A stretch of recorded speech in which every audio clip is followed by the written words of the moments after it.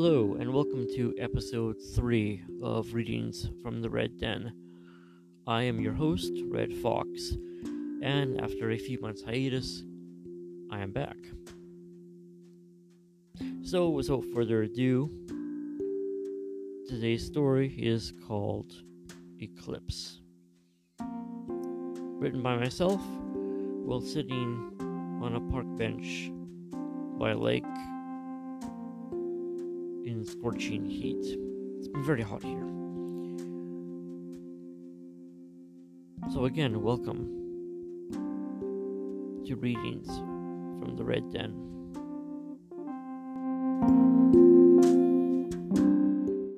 So first, a little bit about this project. If this is your first time here, I'm going to think of this as erotic multitasking.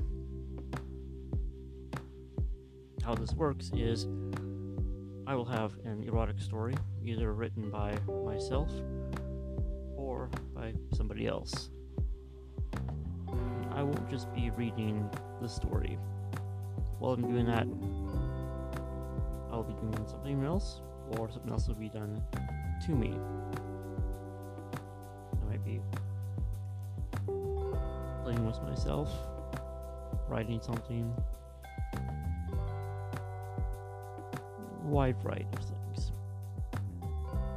So,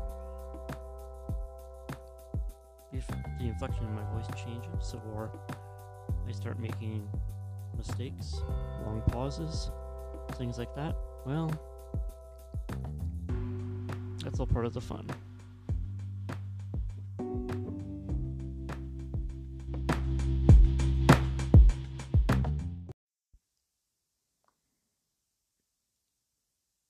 All stories are the sole property of the original authors, and any story not my own has been used with the explicit permission of said writer.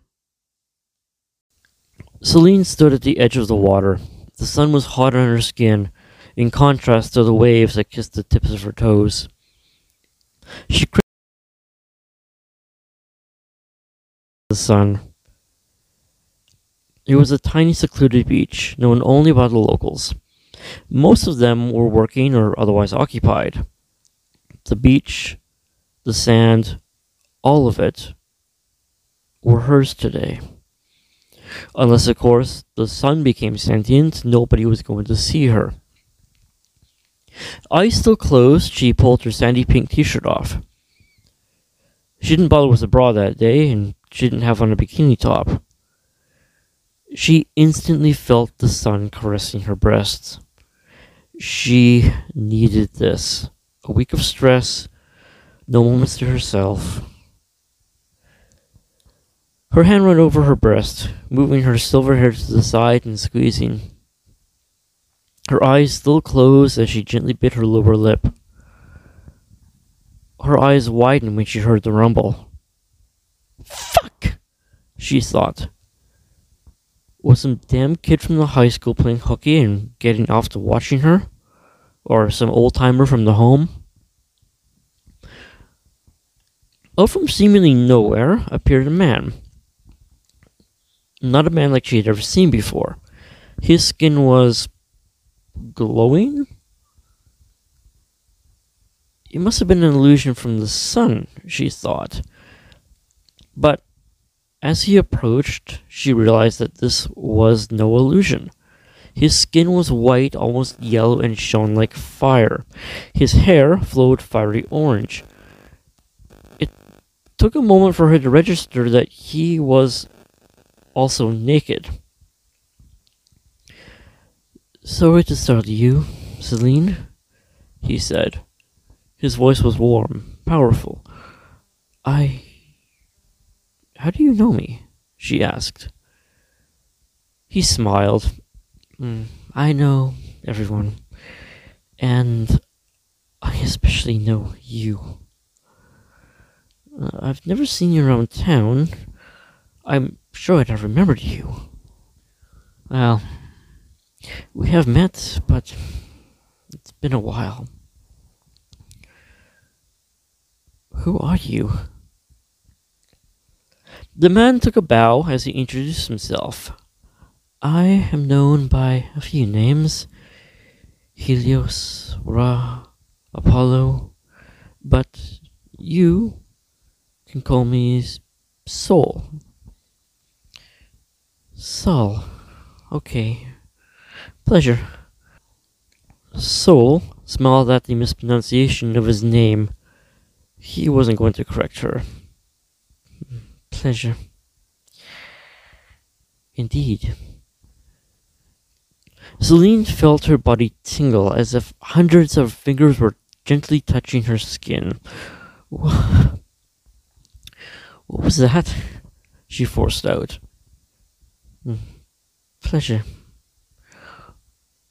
Would you like more? She nodded. Yes. Very well. Close your eyes. Her eyes closed, and even then the flashlight was nearly blinding as Sol covered her. Now, open them. She stood in what seemed to be a dome, pure white, glowing.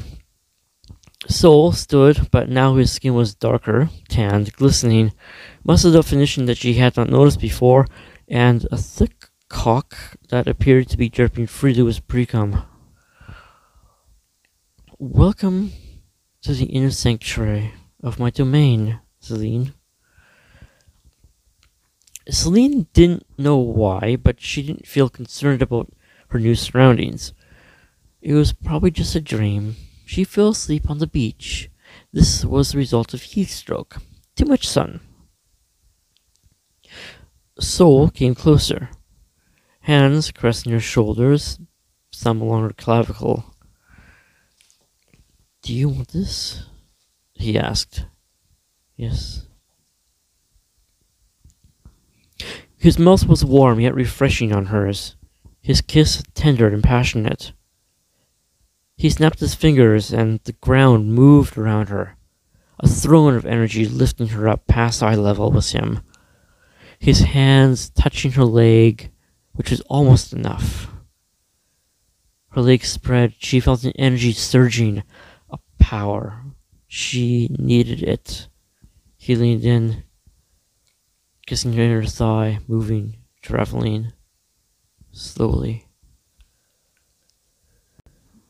Celine had experienced some decent cunnilingus in her time. She had an ex-boyfriend that she swears had his tongue replaced with a machine, and she had an ex-girlfriend who seemed to come up with new tricks every single time, and was the only person to ever make her gush. Sol blew them all away. His tongue, his touch was otherworldly. He knew every spot and the perfect way to work them. He was a maestro and she was his orchestra. This was just the overture. She was lowered and soon found herself laying on a pedestal of cloud. This could still very well be a dream, she reasoned. But like hell did she want to wake up. She felt the glow in his embrace as he penetrated her. She always loved that initial moment of a lover entering her, but this was something different. Her whole body awoke, not in a sudden, explosive, orgasmic way. Rather, it was as if her serotonin levels had gone to overmax and started to overflow, filling her from head to toe.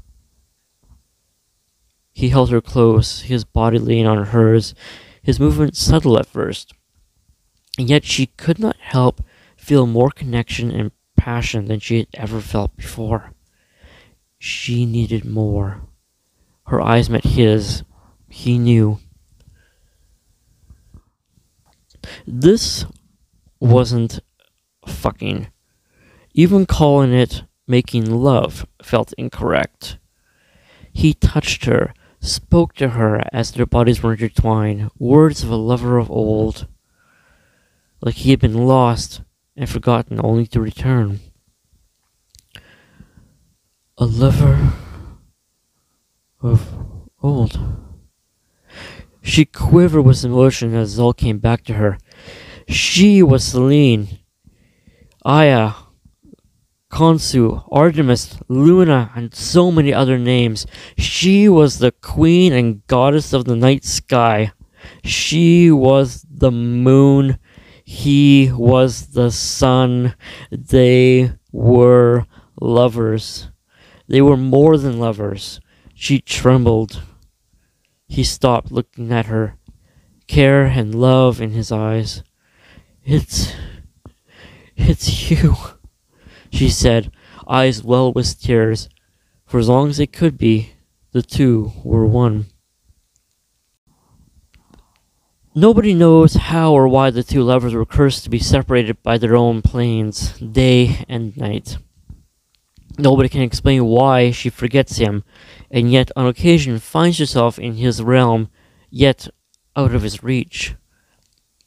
And while she is cursed with the loss of memory and the constant feelings of loneliness, he remembers her. His curse is to know she is there, but not being able to embrace her like he longs to. But even from afar, he senses love to keep her aglow, lighting up all she looks over. And for whatever reason, a few times a year, the curse lifts for just a moment's time, and lovers embrace.